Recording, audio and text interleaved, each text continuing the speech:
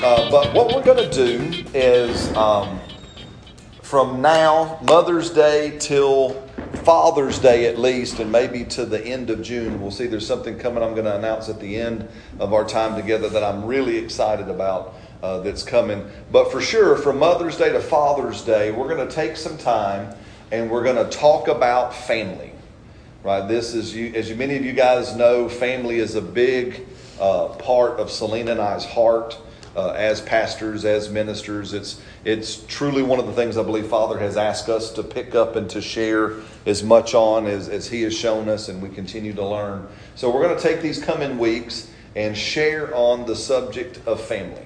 Does that sound good? So that's what we're going to kind of do. It's still right in line with expanding our hearts, right? Expanding the place of our dwelling, because family and home is what we're expanding.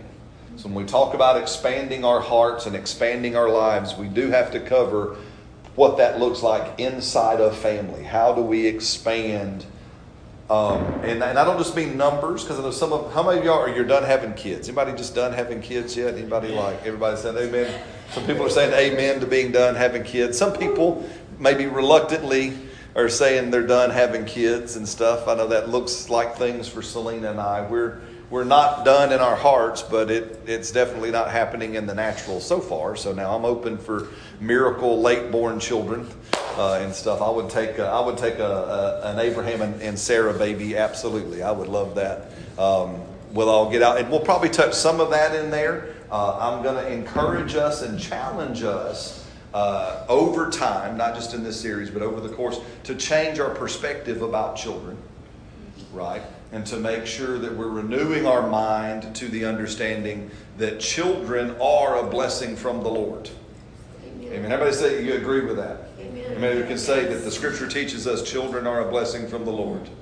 Amen. I agree with that. Jokingly, I know that was what God had to finally convince me of personally. Part of our testimony is I finally had to let God persuade my heart that kids were a blessing, so we would start having some. Because we didn't have kids, we didn't have Sophia until we were 7 years into our marriage. And our determination, many people, and let me back up, many people say, well, Brad, y'all talk about family because you have a big family. And I said, no, I finally had a big family when I let God persuade my heart about family, right? Because when we started, we looked around and said, we ain't hurting the world anymore.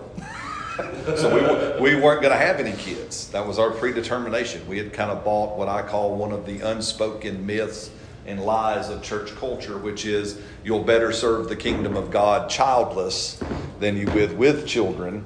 And so we renewed our mind, and when I finally let God convince me from Scripture that children are a blessing, we started having children. And here's how it was. And for a while, my children were a blessing. I wasn't so sure about everybody else's, but my kids were a blessing. Until God jacked me up. I felt like a hockey player. God checked me into the back corners of the boards and said, that's not what I said in the Bible. I didn't say your children are a blessing. I said children are a blessing. He says, but just like finances, many people don't know how to steward their blessing. Yeah. Mm-hmm. Right? But all children are a blessing. People may not understand how to steward that blessing, just like people don't understand how to steward the blessing of their income or their finances or their money or their work. And so just because I don't know how to steward the blessing of my work doesn't mean my work isn't a blessing. Right. Does that make sense? So we have to understand some of that. So we'll talk a little bit about that in the coming weeks. But today I wanted to start with why we talk so much about family and lay a bit of another groundwork for family as we expand our heart about family. Because how many of you have some family stuff? Anybody have family stuff? No? Maybe not in your family, but connected to your family, you have some family stuff. And you know what I mean by stuff, right? I would like to use another word, but I am trying to watch your stuff, right? Your family stuff, right? That goes on. We all have family issues. How many of you have noticed we used to call it the movement of disintegration of the family, but how many of you have noticed that family has disintegrated? That it's now no longer something that is happening. Now, culturally speaking, the concept and idea of family is in a state of disintegration. It is no longer a cohesive thought. Again, we've shared the story about, we've had a number of millennials, if you will, young people sit at our table, and I asked them a question about, well, do you think divorce is inevitable? And 100% of them all say yes. Wow. That it's just, I just know I'm going to divorce. It's just inevitable. It's just a matter of time. It's just a matter of time. Make sure it's not messy. Yeah, we're just going to do the best we can to not let it be a train wreck. But see, in our culture, in people's mind, family is already a disintegrated concept. So we're not trying to talk about how do we stop the disintegration of family. We're now at a place where we have to talk about the rebuilding of family. Mm-hmm. And I'm not just talking about the rebuilding of actual families, people who have experienced divorce or people who have suffered. I'm not necessarily, that might be part of it. I'm talking about the concept of family in our thinking. Yes. It's time we have to rebuild, we have to reconstruct biblically God's thoughts about the idea of family. Does that make sense? Is this okay this morning? I'm just going to pop the clutch and we'll go from there. Is this all right? Now this is going to be better, like all of our conversations, it's going to be better served two-way. All right? So I'm going to keep talking, and you're never interrupting me if you just stick your hand up or just jump in and ask a question or make a clarifying comment or any of that kind of stuff. Does that make sense? And I'm going to let my lovely bride share something here when she feels led to do so. So with that, as we talk about this, you have to understand from a biblical worldview. Anybody know what a biblical worldview is? Define for me, if you will, what is a biblical worldview? Let me back up and say this. What is worldview? When you hear the word worldview, what is a worldview? Very good, Emma. Beautiful. That's awesome. It's how you view the world, right? Do you understand that every one of you has a worldview? When we mean worldview, it's how we see and how we interact with the world. That's our worldview.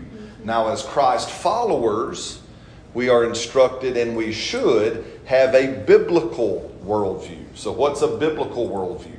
In the context of the Bible. Exactly. So the way I view the world should be within the context of Scripture. So as I look at the world and as I interact with the things of the world, all things of, and I'm just talking about carnal stuff, I'm talking about life, then my construct as a Christ follower is one of the Bible. It's like those are the glasses we see things through. The lens. This is the lens. This is the filter. This is the construct. This is the context that governs how we view the world. Does that make sense? Any questions on that? So you have to understand then, and as Americans, we have how do I say this? We have a individualistic worldview. Right? So someone tell me, normally, what is the smallest unit of society? The individual. That's right. That's what we normally would say, right? That the smallest member of society is the individual. You have to understand that from a biblical worldview, that is untrue. Now, please look at me. Do we know that God loves everyone? Yes. Right? We know that God sees everyone. But in God's construct, what is the smallest unit of a biblical worldview? The family. How do we know that that's true?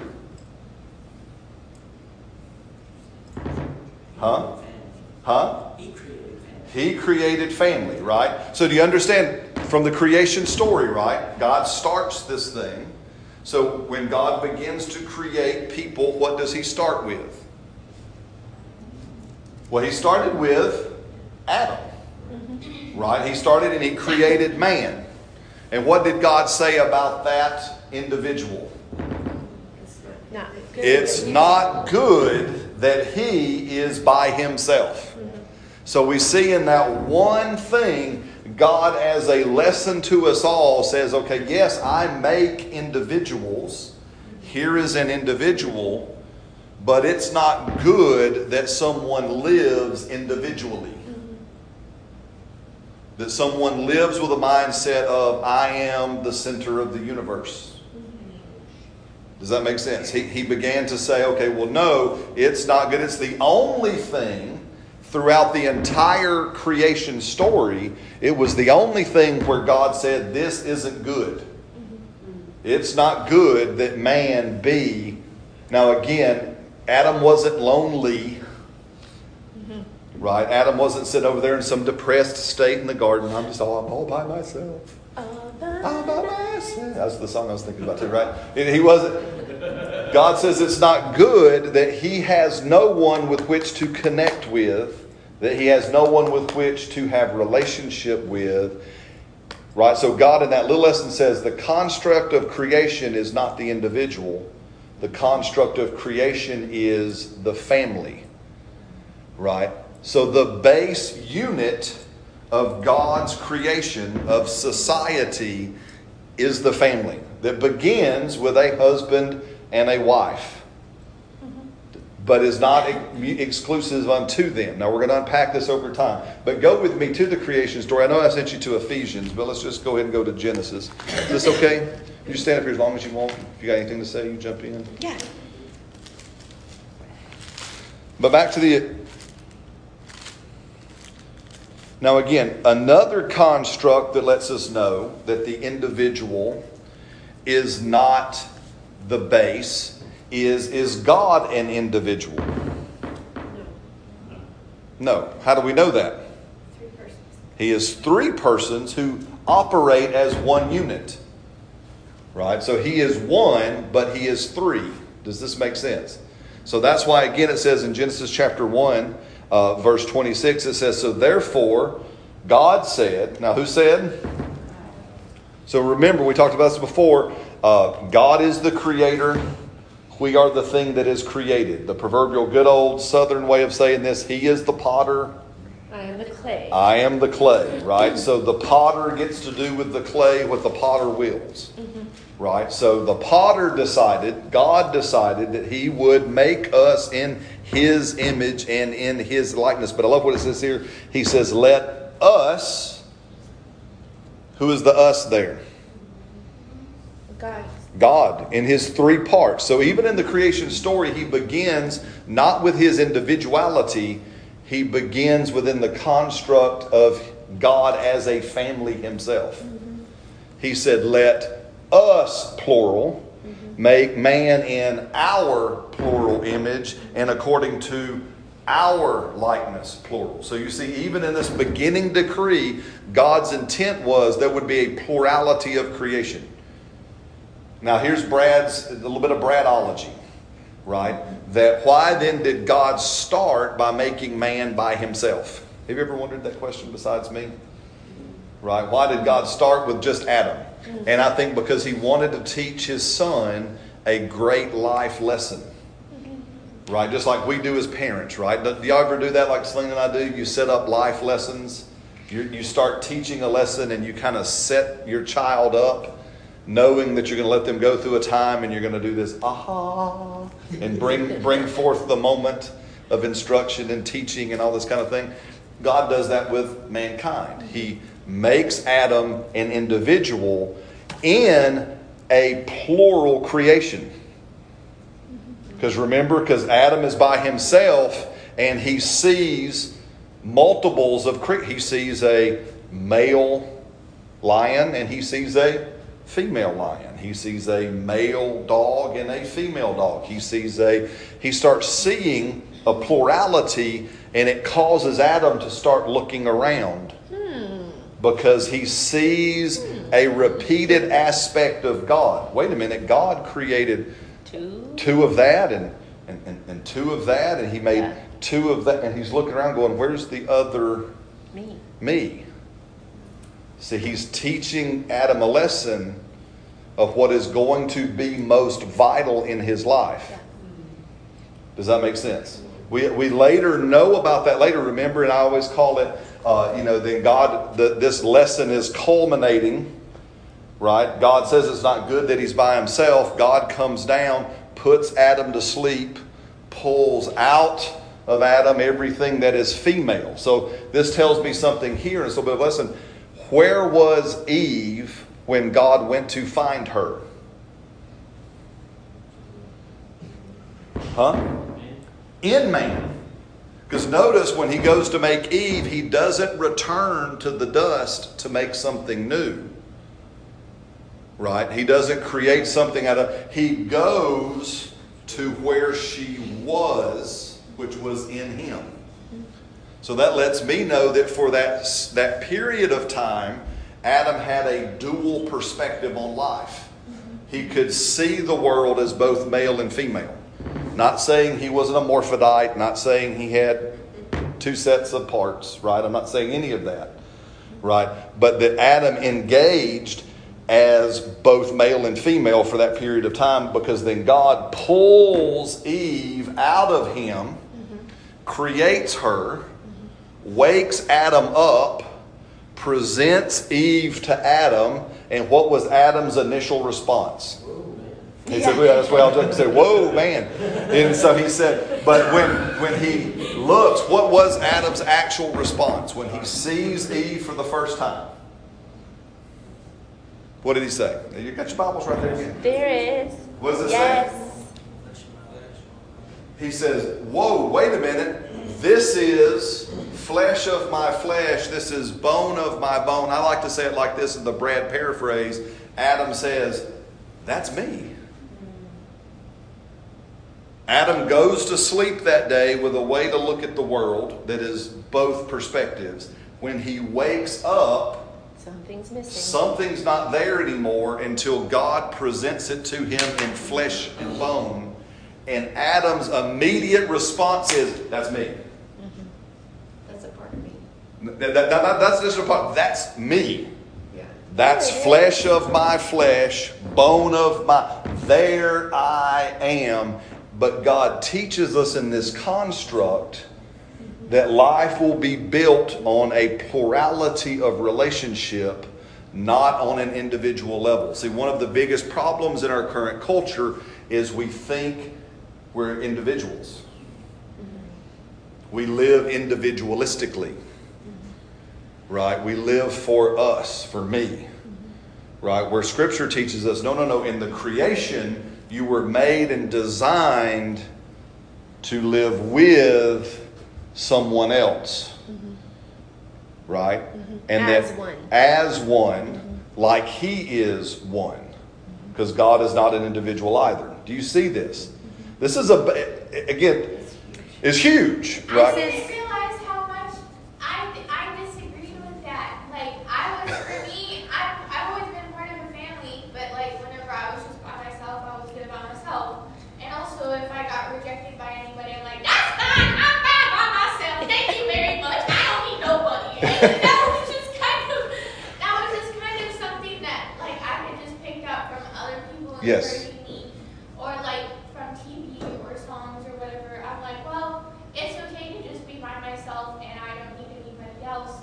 But I didn't realize how wrong that was. Yeah. Well, It's just a worldly worldview. it's just a worldly worldview. Yeah. Does that make sense? Is everybody doing okay? Again, I'm going to go slow. I'm just going to say, this right here is what Brad and I teach in premarital counseling and have been for the last 15 plus years.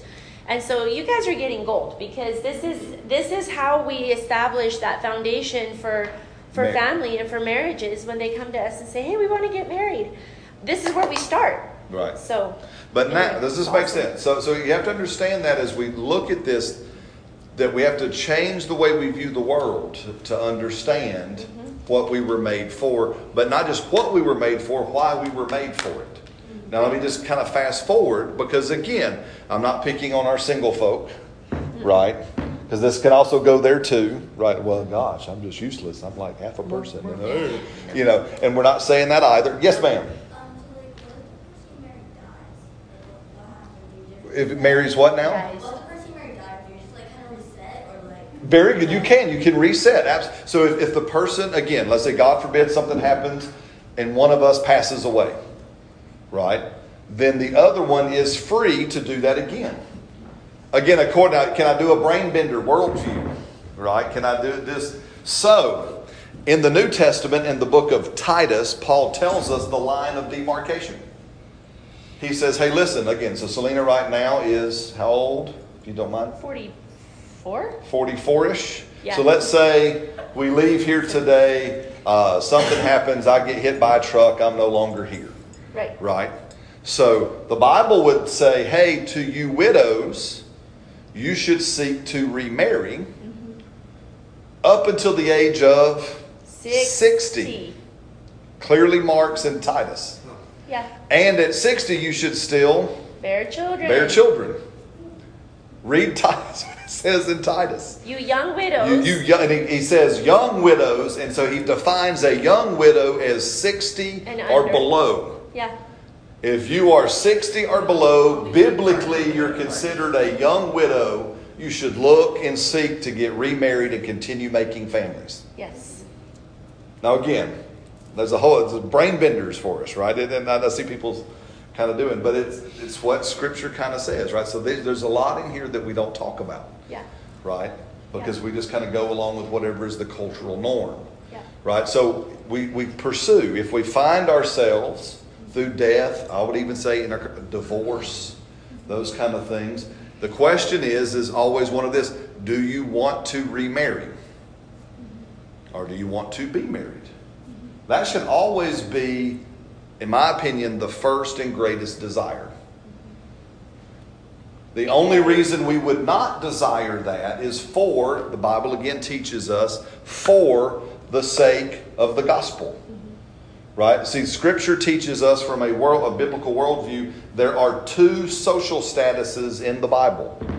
There is monogamous Christian marriage, and there is celibate Christianity for the sake of the gospel. Those are the two social statuses. That makes it really easy for us to make decisions. Yes. Because then you eliminate all that, well, it's my career, or well, I don't know if I really want to mess with all that, well, right? But if the word says those two are the things that we can consider, and inside of that it tells us why to consider it, what the parameters are, well, that makes that easy. Well, is this like, some of y'all looking at me kind of funny. Everybody good, or y'all just thinking? Everybody happy? Everybody good? Looking around? So, as we talk about this, because we've had this happen before, for example, it's monogamous Christian marriage, and the purpose of monogamous Christian marriage is to produce godly offspring. That's what it clearly says in the Scripture. Why did God make them one? So that we could return unto God godly offspring. So even That's in why that, we were out of whack. That's why we were out of Christian worldview, because at the very beginning of our marriage, like Brad said, we looked around at the people that were our age having kids, and we lost several friendships over that. We were like, "Woo, these kids run the household, and they're just two. This isn't going very well. What's going to happen in 20 years? Who are these people going to become?"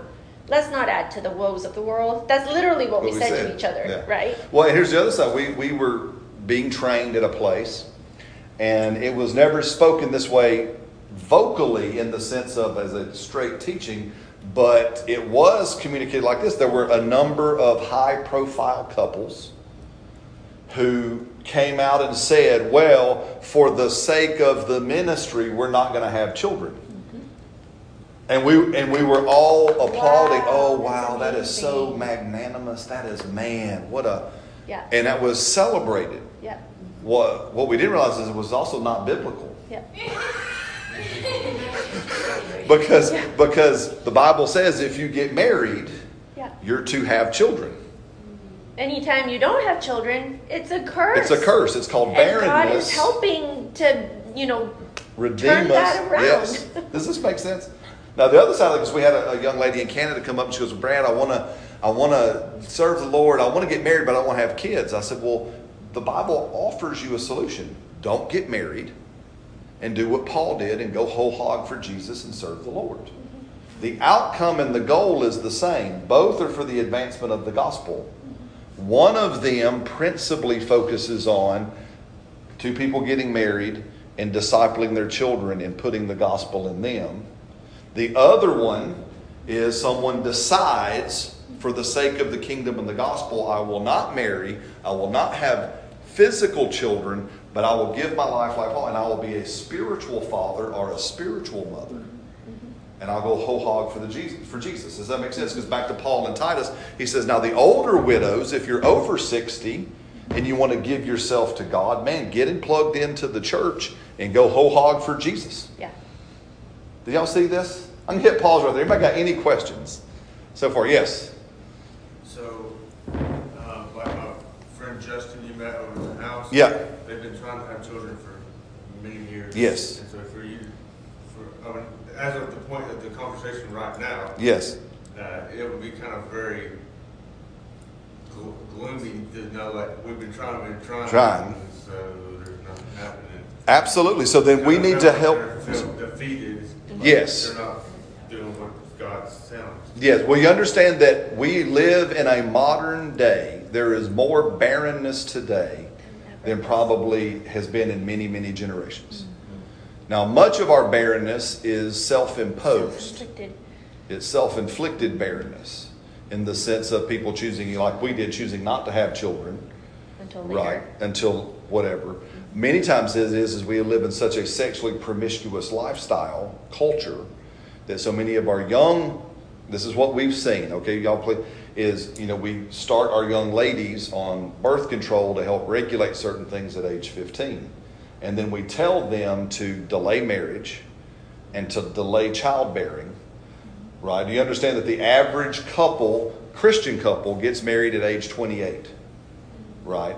They will delay 5-ish years before they have children. That puts them at 33 before they consider having children. But they've been on chemical controlled birth controls from the age of 14 or 15. So for this long stretch of time, they have messed their bodies up. And the rate of barrenness in our young Christian women is extremely high. Right now, praise God, though, here's the great thing we tell young people, we can help them, is how many times did God give us miracle children? Yeah. This right here is a miracle child. Did y'all? I don't know if y'all know that about my testimony. They told my mom had my brother, who's 10 years older than I. My mom had my brother, and the doctors told her, if you have another child, it'll kill you. You cannot have children ever again. So she resigned herself that that's what it was. Well, 10 years later, and here's what I love it. Praise God for a Bible-believing, Jesus-believing Baptist preacher. Yeah. Because they were going to Hunter Street Baptist Church when it was on the west side of town at the time. And the pastor was over at our house at Thanksgiving in 1972. And he brought his little girl, who was about 18 months old, over. And there's my mom cooking Thanksgiving and just kind of, as you moms do, pick it. We do it with Lila, right? We pick it little cute girls and, oh, she's so cute. And oh, we do all that fun stuff with the little babies and all that. And the pastor said, well, Linda, you need to have another baby. And my mom said, no, I've resigned myself to the will of God. And this pastor said, whoa, slow down. And walked her through, God wants to give you children. So they prayed for my mom, Thanksgiving 1972. September the 11th, 1973. Ta-da! Here I am. So I know I am a miracle child. Now here's the other thing that's interesting. Name me miracle children that you know of in the Bible. Who was a miracle children from Scripture? Isaac, Samuel. Okay, so I forgot the name of the dude that they were trying to sacrifice. I forgot the name. Yeah, his name's Isaac. That's right. So Isaac. Yeah. That's right. Isaac, Samuel. Who else? John the Baptist. Jesus. He's the biggest one. Jesus. Greatest miracle child of them all. Right? Hey, what else can you say about these people? Have you noticed any other redeeming quality to miracle babies? You have a huge call. They're all redeemers. Even to today. That you look over when God grants miracle children to people, and He loves to do it. Yes, He does. Every one of those throughout biblical history and modern church history, every miracle-born child God marks as a redeemer. Mm-hmm. He gives them something to do. Mm-hmm. Does that make sense? Yeah. So you look at this kind of stuff, and so what do?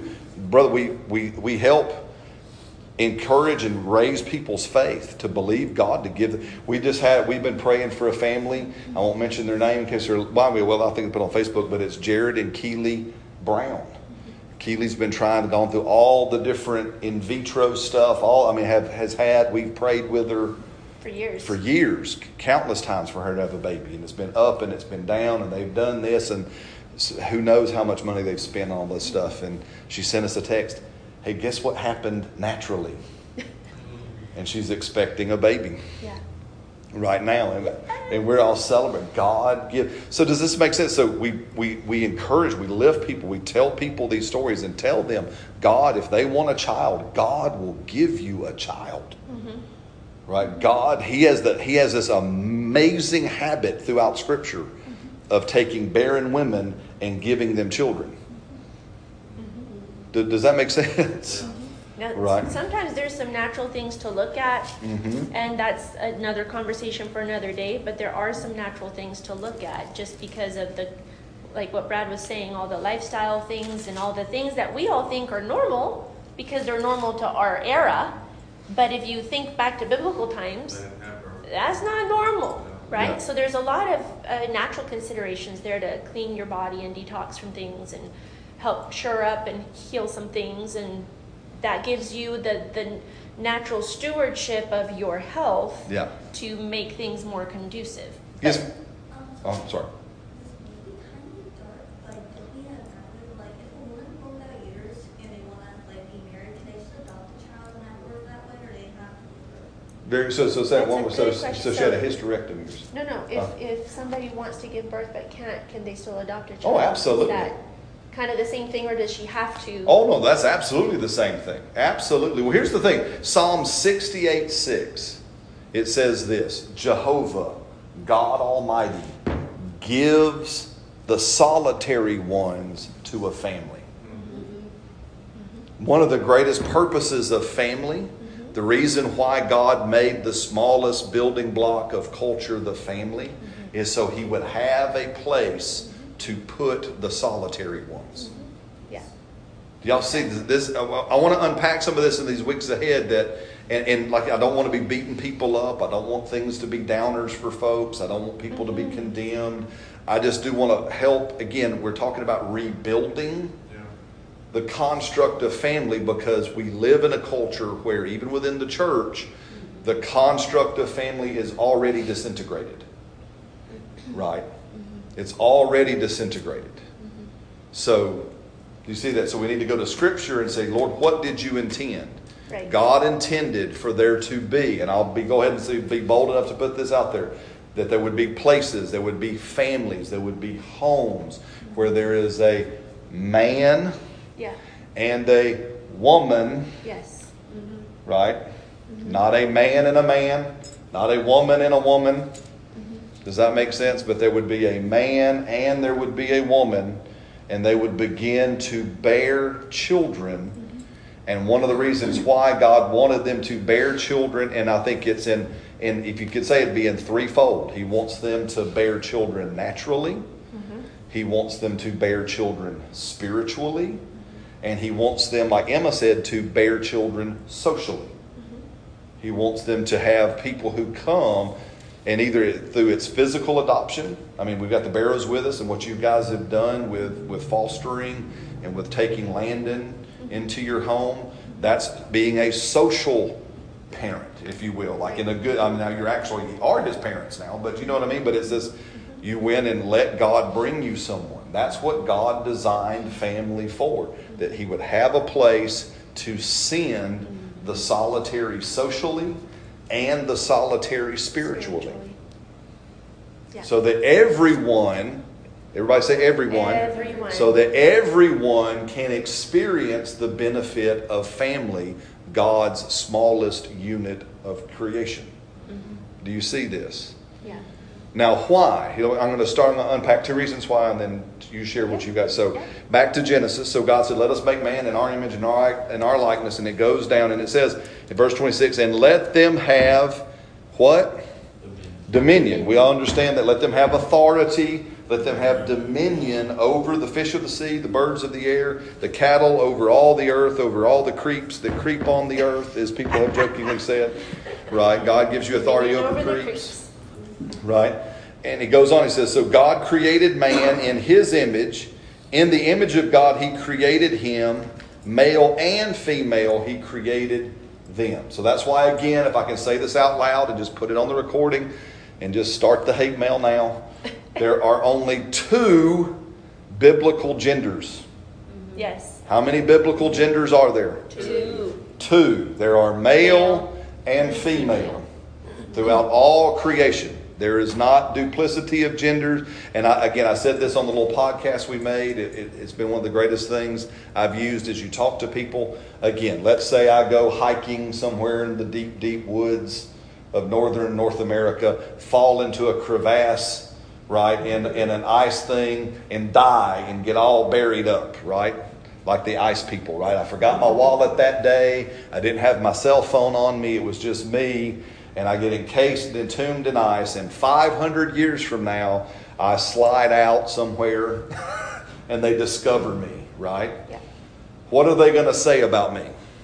That all they find are my remains. They're first going to say, he was careless. But I mean, but they're going to say, oh, look, here is a male. Right? If they find just my bones and they look at just my bone structure, they will go, oh, that was a male. Right? So absolute truth will show us what God intended. And God sovereignly chooses what gender we are. That's exactly right. We don't have to have a choice. Yeah. He chose us. Yeah, we were chosen through his process. Does that make sense? So, but notice this, in verse 28, and it says, and God blessed them, and everybody said amen. Amen. Amen. So we always start with the blessing. Aren't you glad that we always begin with the reality God has blessed us? And God said unto them, be fruitful and multiply, fill the earth. And then what does he do? He repeats what he said in verse 26, and subdue it. Have dominion over the fish of the sea, the birds of the air, and he repeats himself. When you see God bookend things like this, pay attention. So God starts and says, I'm going to make mankind, male and female. Their purpose is dominion. Do we see that? We all would agree that we are to have authority and dominion in the earth. And then in that same passage, God tells us where that dominion will begin, and it's inside family. Do you see that? God says, you will have dominion. I created you for dominion. You will exercise dominion over the earth. But notice he says, by being fruitful, multiplying, and subduing the earth through your family. Do you see that? So the principal reason why God created family is he wanted an quote-unquote institution. He wanted a building block, a context by which authority could be exercised. Yes. Now we can better understand why the devil wants to breed rebellion in our families. Yeah. Because that's how we take over the earth. Because that's how we take dominion of the earth. If he can break up and he can seed rebellion inside God's smallest unit, he can break the ability, or hinder at least to some degree, the ability for dominion to be exercised. That's why you see rebellion is so rampant. Is this new thought? Everybody okay? So it's the reason. See, the devil's tactics have always been the same, but we haven't always, to me, helped people connect the dots to understand why. Why is, again, can I say it like this? And I say this all the time. So parents, right? I love all of my children, right? Everybody know I love all of my kids, right? But there's a bit of emphasis that I put on the redhead back there. The pink kid. I put a little bit more emphasis on Sophia, and I put a little bit more emphasis on Caleb, because they're the firstborns. If you'll look through Scripture, you'll notice a repeated pattern of the enemy. He goes after the firstborn. If he can, and it's almost like if he can derail the firstborn, right, he can do some. So I tell parents all the time, not that you don't, again, I've got, especially when we have multiples, right? Not that I don't spend time with the other ones, but I watch my two firstborn, my firstborn of all, and my firstborn son. I watch my firstborns, right? Because they matter. Absolutely. They're hinge pin and stuff, Yeah. right? Remember Absolutely. Esau, and Jacob. Yeah. Remember all the firstborn scenarios all throughout Scripture, how the devil targeted the firstborns. Huh? What now? I said, well, how would Aldra fit into that? Well, Aldra fits in that because, so I have 3 firstborns. I have 2 cycles. So Audra, all of you know, which I love. So she is, we call it, she is of us, but she is unique unto herself. She is the only child I have with her mother. She is an only born to that. Just like me. She is just like Selena is with her. So she is a unique born. She's still part, but we had 5 together. It's not exclusive to Audra. I'm not excluding her from. So I'll watch all 3. It's why I have taken this last year that I've had with Audra, when she's worked with me in my business, as very valuable and redemptive. To redeem time. To and redeem opportunity. time and opportunity in this kind of stuff. But I steward, but I look at all. I've got 3. I've got Audra, I've got Sophia, I've got Kayla. I've got 3 firstborns in my herd. Does that make sense? Right? I was only highlighting the 2 because Selena's here with me and we're talking, not exclusionary. No, I asked that question because I know that there may be some listening who are also have a same or similar. Oh, absolutely. Situation. Yeah. You have to I encourage identify all your firstborns. Yeah. Again, this is what I mean by you have the firstborns that are like Audra was the firstborn of her mother and I. Sophia, firstborn of Selena and I, like in the first one to come out. Caleb is a firstborn son. Yeah. Every time you have 5 years between genders, so every time there's a 5-year gap between genders, Gingers or just kids? no, between kids. Okay, I'm trying to think of how to explain. So like, Don't overcomplicate. I'm not trying not to it. overcomplicate it, but psychologically, like in ourselves, I'm trying to think of my own kids because there's not 5-year gaps. But let's say if I had Caleb, who is 11, right, and then Courage is 8, right? So how many years is that? My math is 3. So there's 3. Let's say Caleb was Older. 4. Oh, he was older. Let's say Caleb was older and Courage was younger. If there's a greater gap between the same gender, Okay. that second, no matter how many kids are in between genders, you literally, they know now psychologically, you start the firstborn clock again. So if Caleb, if there was a 5-year age gap between Caleb and Courage, I would have 2 firstborn sons. How they respond, how they act, where they fall, irregardless of the number that Courage would actually be, there's a gap. Does that make sense? And again, I don't want to get lost in all the minutiae, all of this and stuff. I love talking about this because we don't ever think about it. Well, and it's the same way I grew up. So I'm the only child from my mom and my biological dad. But then when my mom remarried, they had 2 girls. And so the older of those is also a firstborn. And we're 8 years apart. So it just totally reset that whole thing, right? There were certain aspects because I came into that family when I was 6. So the way I was raised was very much firstborn. But then as she came up, it was a little bit of a different animal. And it should be. I think we too many times set ourselves up for failure when we try to make everything exactly the same when in reality it isn't. It's never the same. It's never the same. So, and that's okay. It's still redemptive. It's still beautiful.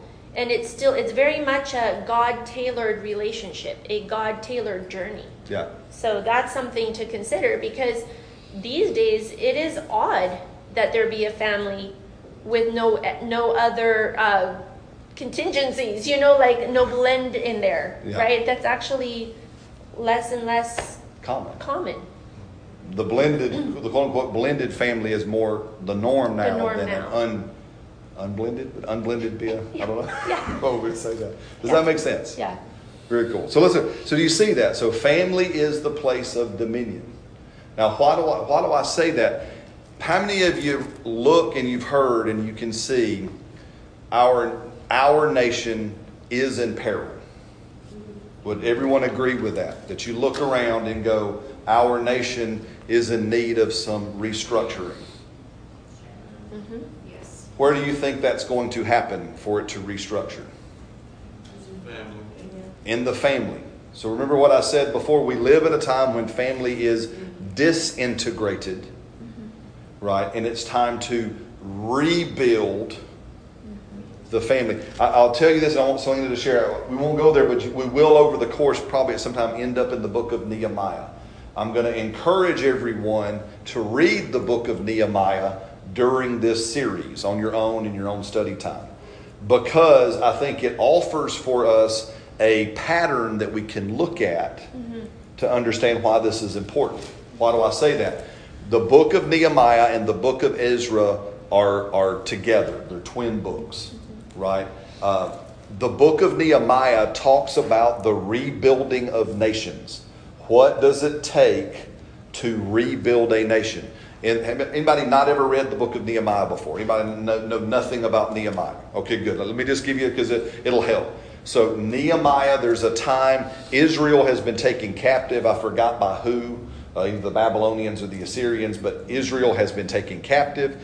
Israel has been led away into captivity, right? And Jerusalem, the city, has fallen into ruin. And the walls were knocked down. The city was unprotected, all this kind of stuff. Well, God raises up one of the kings, like Artaxerxes or one of those kings, and he has favor on Israel and Darius, and begins to say, let's rebuild God's city or God's nation again. In Cyrus. Anyway, so there's a whole bunch of this. So Nehemiah is the cupbearer of the king. Does everybody know what a cupbearer was? So a cupbearer, he had the dubious thing. His job was, he got to not only, he was kind of like the king's bartender. He kind of mixed the drinks up, but he also had the responsibility to taste them in case they were poisoned. So he would mix the king's drink, take a sip, and if he didn't die, the king could have the drink, right? And so it was not necessarily, it was a high position, but not necessarily a glamorous position, right? I mean, it was not necessarily one you wanted to be. Extremely trusted. It had to be extremely trusted. Right. So the book is about a man whose name is Nehemiah, who is the cupbearer of this king who is returning favor to God's people. In the story, it goes like this, very abbreviated version. Nehemiah hears what has happened to his nation. Nehemiah hears of the disintegration of his nation. And Nehemiah owns it as his own issue. Even though Nehemiah had nothing to do with it, Nehemiah most likely was born in captivity and had never been to his nation. Nehemiah was born in Babylon. Nehemiah becomes the cupbearer. He's never been to Israel. He's never been to Jerusalem, but he's a Jew. Does this make sense? So Nehemiah wasn't there when the problem started. Nehemiah had nothing to do with the sin of Israel. Nehemiah was born in a whole other time. But when he hears your nation sinned, your nation was led into captivity, and your nation is now in ruins, Nehemiah owns the problem and says, we must rebuild. Yeah. Guys, we are standing there today. Yeah. Yeah. Amen. Where we have to stand back and go, okay, I may not have caused all of our issues. I may not have been a part of the problem, but I can look around me I and wasn't go, even the generation that started this, yeah. But I'm going to own the problem. Amen. Right? And so Nehemiah owns the problem. Right? And you can read through it. He comes, he finds favor with the king. The king says, go and rebuild the wall. Now, in symbology, the wall of a city always represented the nations. Right? It was the protection, it was its status, it was its all kinds of stuff. Right? Just think Jericho. Right? Jericho's walls were not just defensive, they were also Represented. presented. That's why Jericho was a border town. When you came to Jericho and you looked up and you thought, oh my gosh, this nation is powerful, this nation is awesome, this nation is all this kind of stuff. So walls always represented not just the defense of a nation, but it also represented the nation itself, the status of the nation. So the walls are in ruins. Guys, our nation is in ruins. But what is the smallest building block? Family. The family. So for us, as we talk about it, the walls of our nation, quote unquote, the family is disintegrated. The walls lay in ruins. Now again, does this make sense? Me and son, we love each other, we love our wife, right? I look around here and all our people, y'all all love your families, right? So you are not a part of the problems. I want you to hear me say that. Yeah. Say it out loud. Say, Brad is not saying Brad is not saying I'm part of the problem. that I'm part of the problem. Okay, so I got to make sure I say that out loud. I am not saying that you are part of the problem. I am going to inspire us to own the problem and look at how we can rebuild our nation. Yes. But to talk about rebuilding our nation, rebuilding our nation is not a government thing. Yeah. Amen. Yeah. Rebuilding our nation is a family thing. We have to rebuild our nation. Now, again, to tie it forward, so Nehemiah takes up the thing, right? He goes to Jerusalem, and you can read the story. He begins to rebuild his nation. And there's a neat piece in there that's in chapter 3 and chapter 4.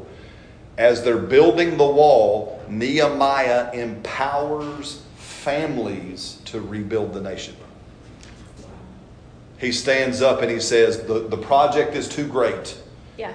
The project is too great for any one small group of people. So you read through the story how Nehemiah begins to say, okay, every family will own the wall in front of their house.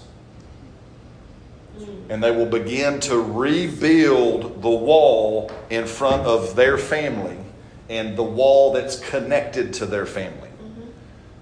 Again, this was all done back because how is authority and dominion exercised in the earth? Through family. God ordained it to be exercised through family. So when God desires to rebuild nations, He will always empower family and family understanding first. Yeah. Because families have to rise up and rebuild the wall that's connected to them. Amen. Yes. And say, okay, I'm going to own the problem that's in my nation, but I can't own the whole nation. But I can, by God, I can build my wall. Yeah. Right? I can stand and I can rebuild what's in front of me to rebuild. And then he goes on and I can defend it. Yes. Because then it says as they begin to rebuild, there's threats that enemies are going to come in. So it says that he tells them, fight and stand up and fight for your brother, for your sister, for your wife, for your children, for your family. Does that make sense? Guys, again, I get... Listen, I'll do my part next week. Oh no, you need to do it today because of Mother's Day. It's all I'm about to land. I need you to read that letter because it applies to the. Well, can I continue next week? Oh, you can please. Okay. Yes, we'll talk about you. Yeah, You're so going to continue. I'm just saying, don't get in a hurry. Well, I'm not getting in a hurry. There's so much there to land, and now we're moving into an aspect of where I had to set some foundation. Yeah. But now we have to. Now we got to prophesy to this. Yes. Okay, so now we're shifting a bit, and we're going to begin to declare some things. Does that make sense? And so we have to, the prophecy is in Ephesians chapter 2 where I told you to begin, we never got there. So Ephesians chapter 2. Is this okay? Everybody doing all right? Yeah. I don't know why. This is like the second time in my ministry career, Mother's Day. I know that this is supposed to be a flowery message. Said I who? know. I know okay. Said who? Okay, good. Just making sure. Okay. Because it's not. Not what I'm I expecting. know it's not common. This is Okay. empowering to mothers. Good. Because it helps us know that what we're doing. Matter. Well, see, what Celine's going to say is for you moms, the reason why I wanted to start today is moms, you're the tip of the spear. Because again, not that it takes away from us as men, but moms, you're there. Again, moms are boots on the ground. Moms are the day in, the day out. Moms are with the kids more than us dads are. Again, I'm going to build dads up too. I'm not saying dads are exclusion, nor am I telling us dads we get to go sit on the couch and sip Coca-Cola and watch football. Right? Right. And leave everything to moms. But moms, because of the nature of your place and your position, moms, repeat this phrase that we say but we don't get the power of anymore. The hand that rocks the cradle rules the world. Have you ever heard that phrase before? It's been a long time. But the hand I'm going to read that that rocks the cradle, what does it do? Rules the world. Rules the world. We're going to read something to you. Have you ever wondered, and please hear me, why the devil wanted to get mamas out of the house? So he could rule the world. So he could rule the world. Does that make sense? I don't want to spill. Can I spill the beans? I'm going to spill some beans. You're going to get to hear in just a few weeks from a brand new ministry gift that's in our church family that's coming. And I'm so excited about it. So you don't want to miss Sunday, June the 6th. I'm going to leave it right there. But one of our family that is stepping into her place is going to be sharing on that Sunday. Right? And it's along these lines. Because remember, there is a power for women in that you are united in the person of the Holy Spirit. Did y'all see that movie, The Shack? Anybody still the Shack movie? You read the book? But I know there's a lot of controversy, but the Shack movie has some neat stuff in it.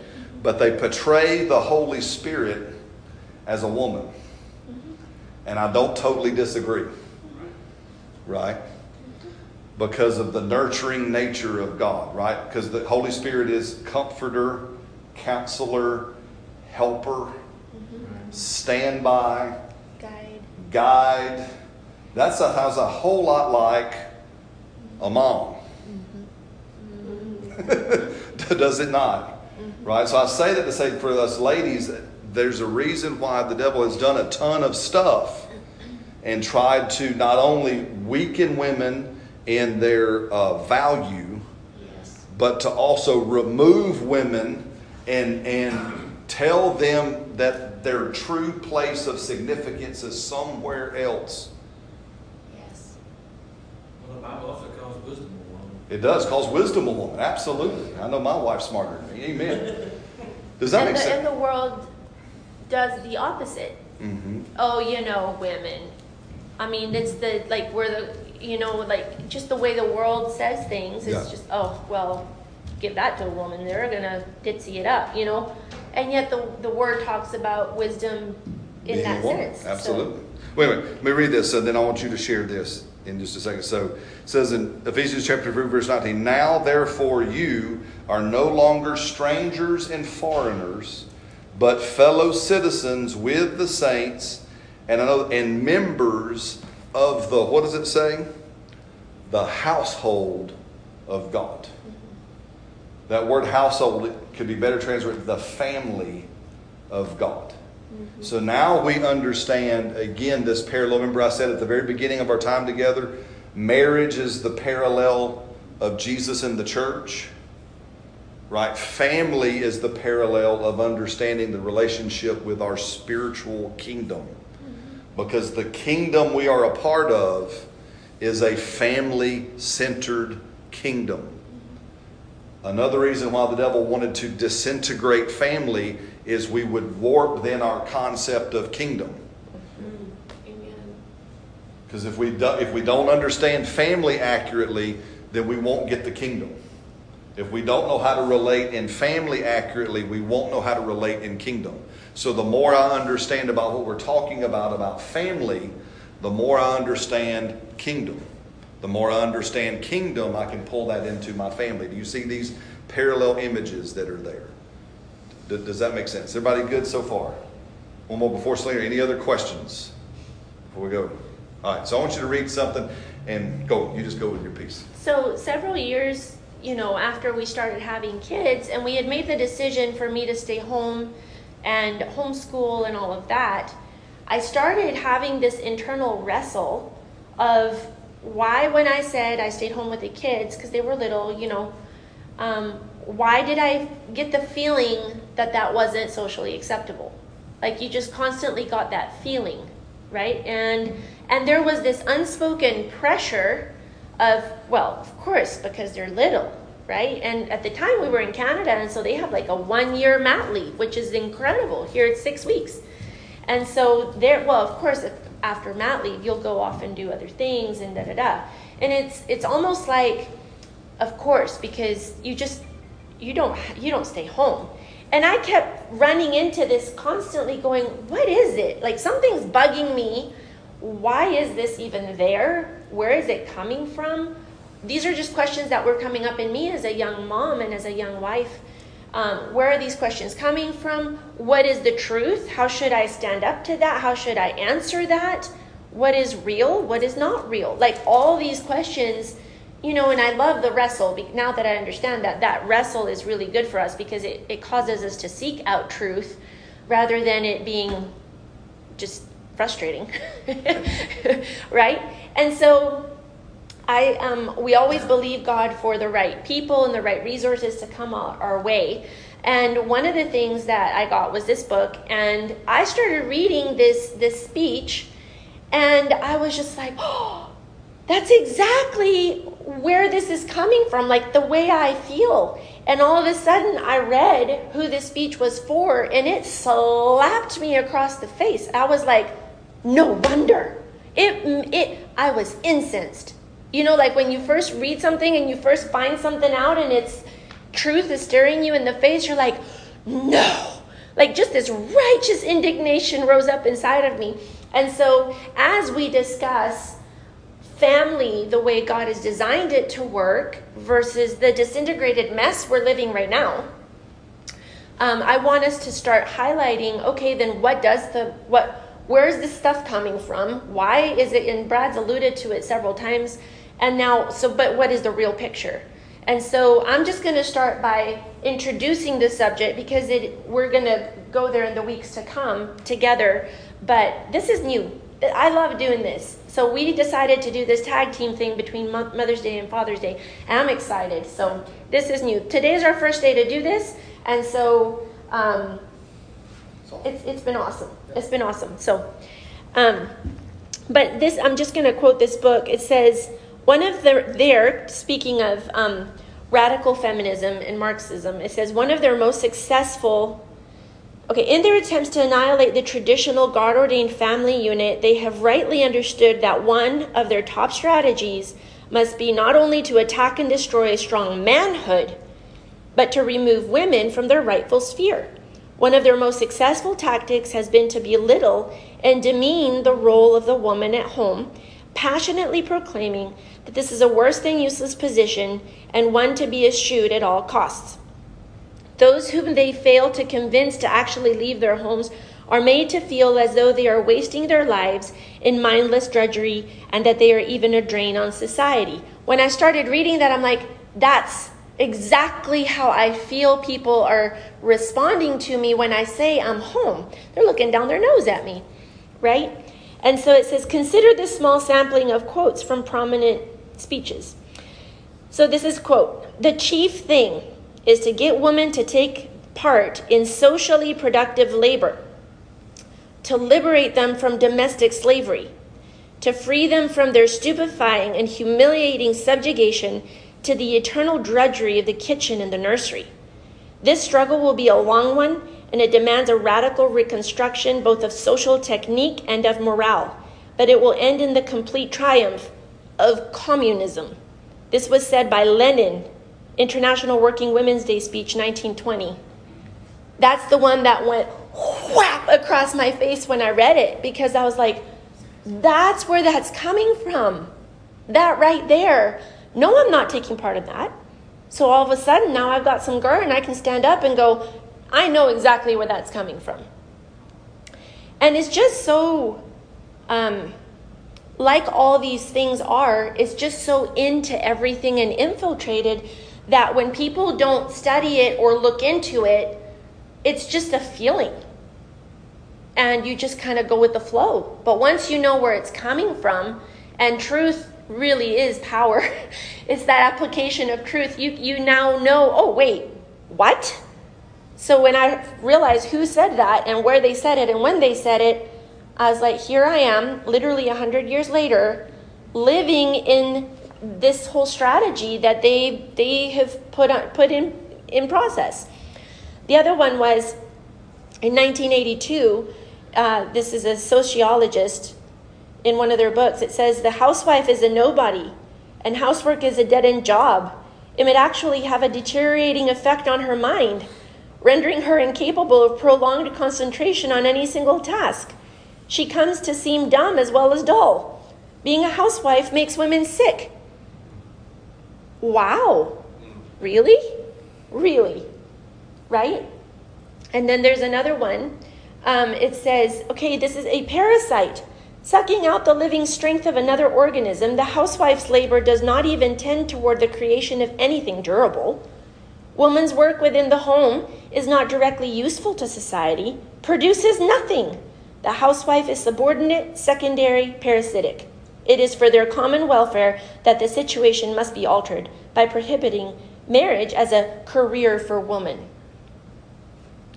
So this was in 1949. This is the well that many people have drunk from. This kind of thought pattern is where that comes from.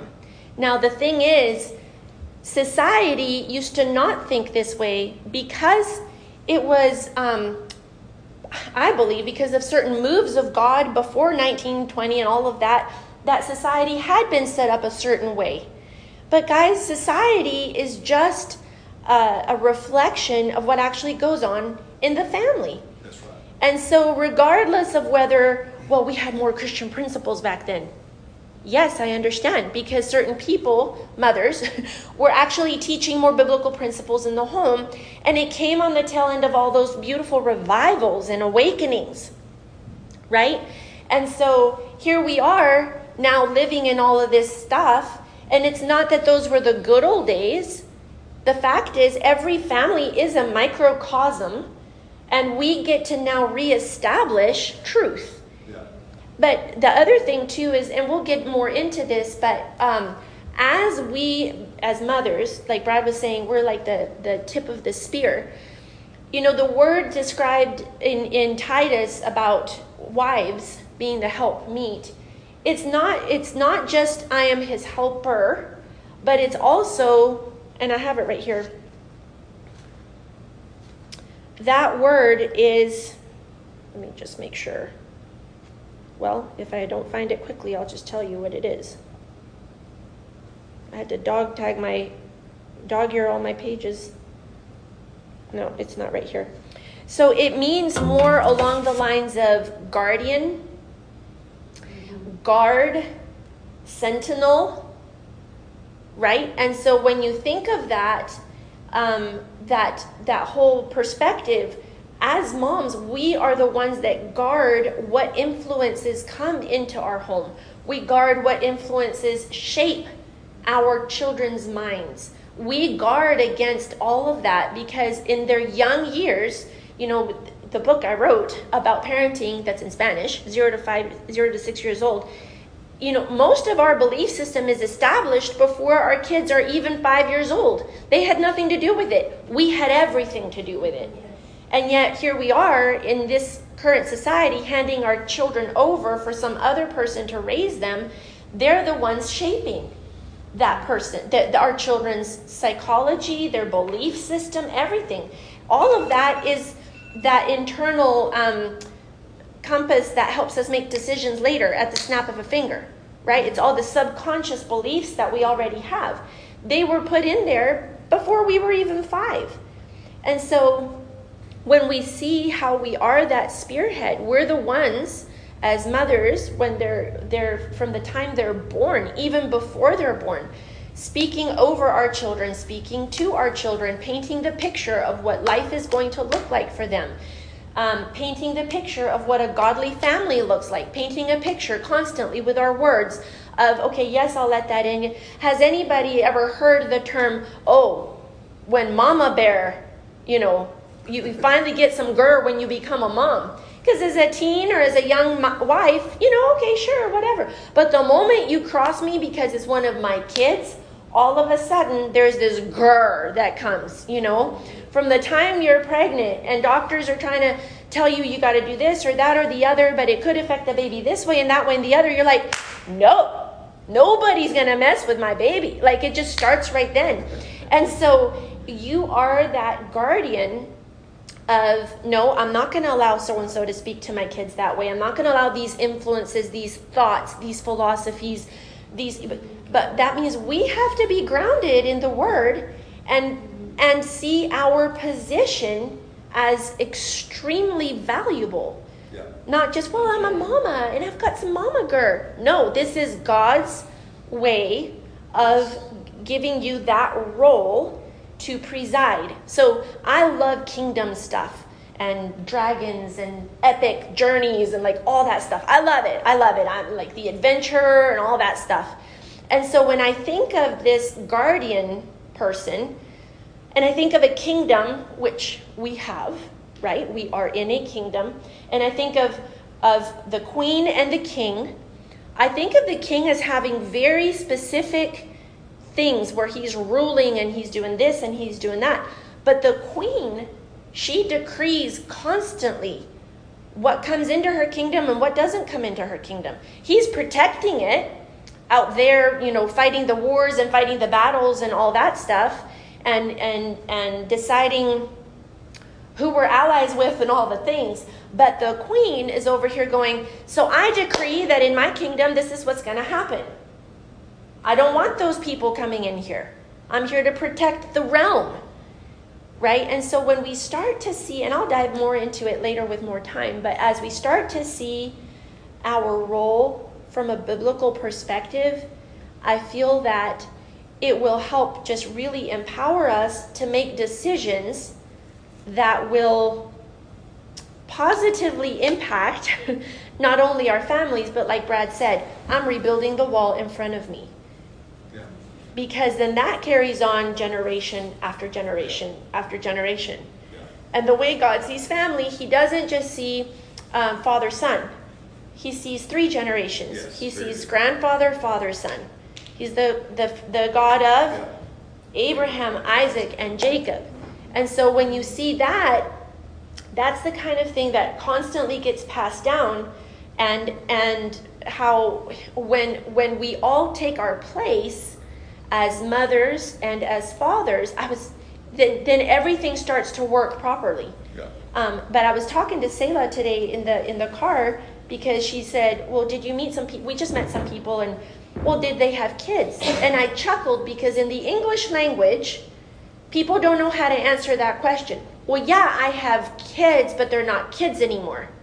So I don't have kids because I'm an empty nester, so I don't have kids. But it's just like this thing, right? And nobody says, well, I have sons and daughters, but they are now grown. Nobody says that anymore. But in Spanish, there's a completely separate word for I have children, but it doesn't mean that they're 18 and younger. It means these are my offspring. Now, are they children? Are they kiddos? But it just was neat because she goes, well, that makes total sense because I'll ask people that are older, do you have kids? Well, no, we don't have kids. Oh, wait, my baby is 33 and I do have grandkids. And it's just this paradigm shift that it ends there, right? It ends when they left the house. It doesn't. So our impact as mothers really goes on generation after generation.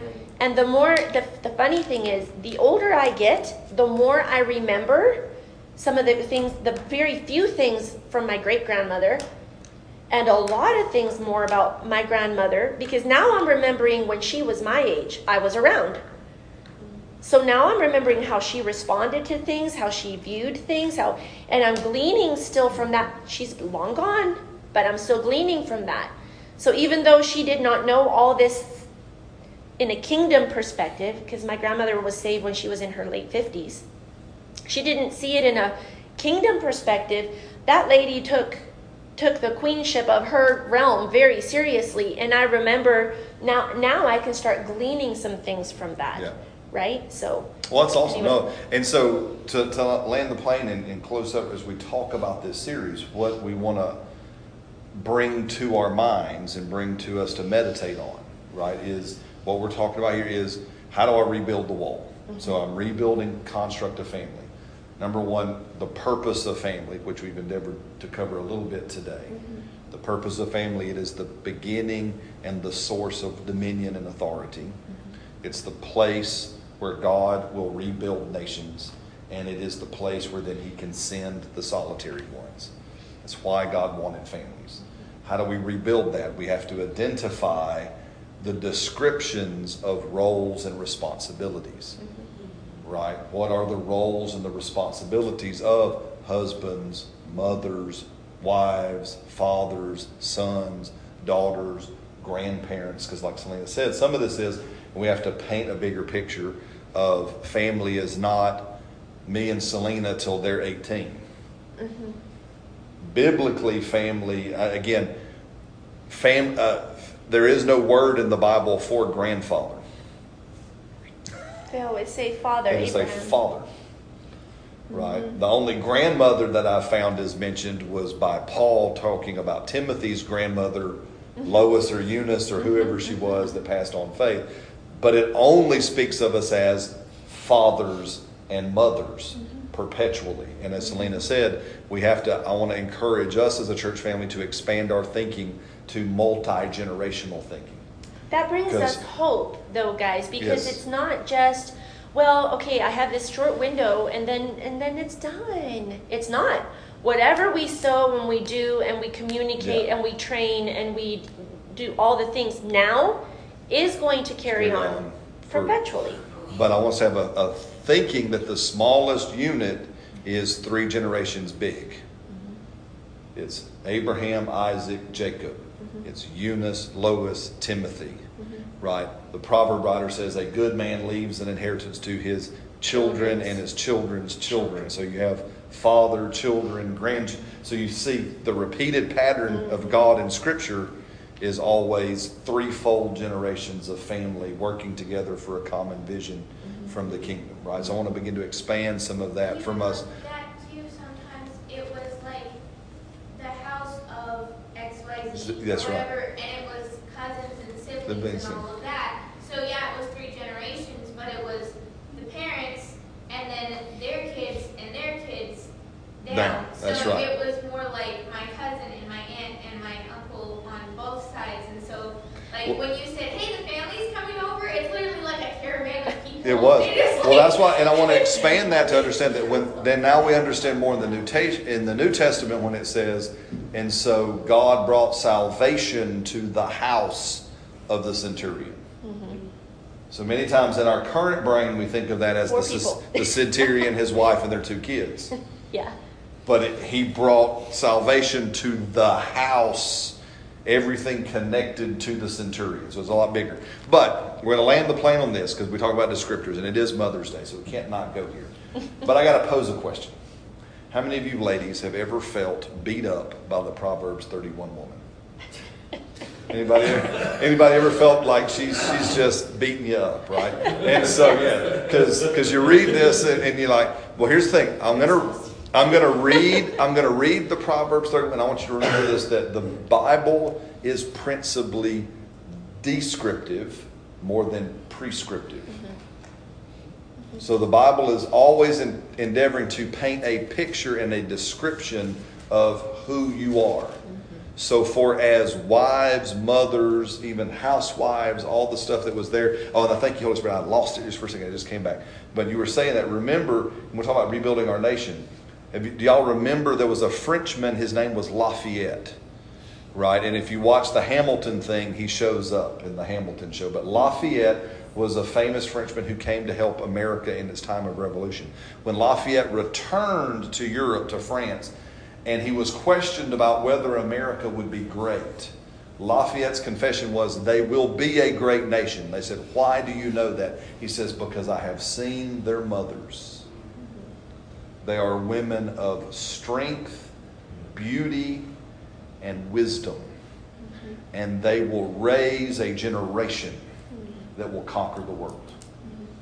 So even from this, that this testimony coming from this Frenchman who comes out and he sees, and he's going to describe the greatness of our nation. He describes our mothers. He describes our wives. Right? A lot about what I'm about to read here in Proverbs 31. Does that make sense?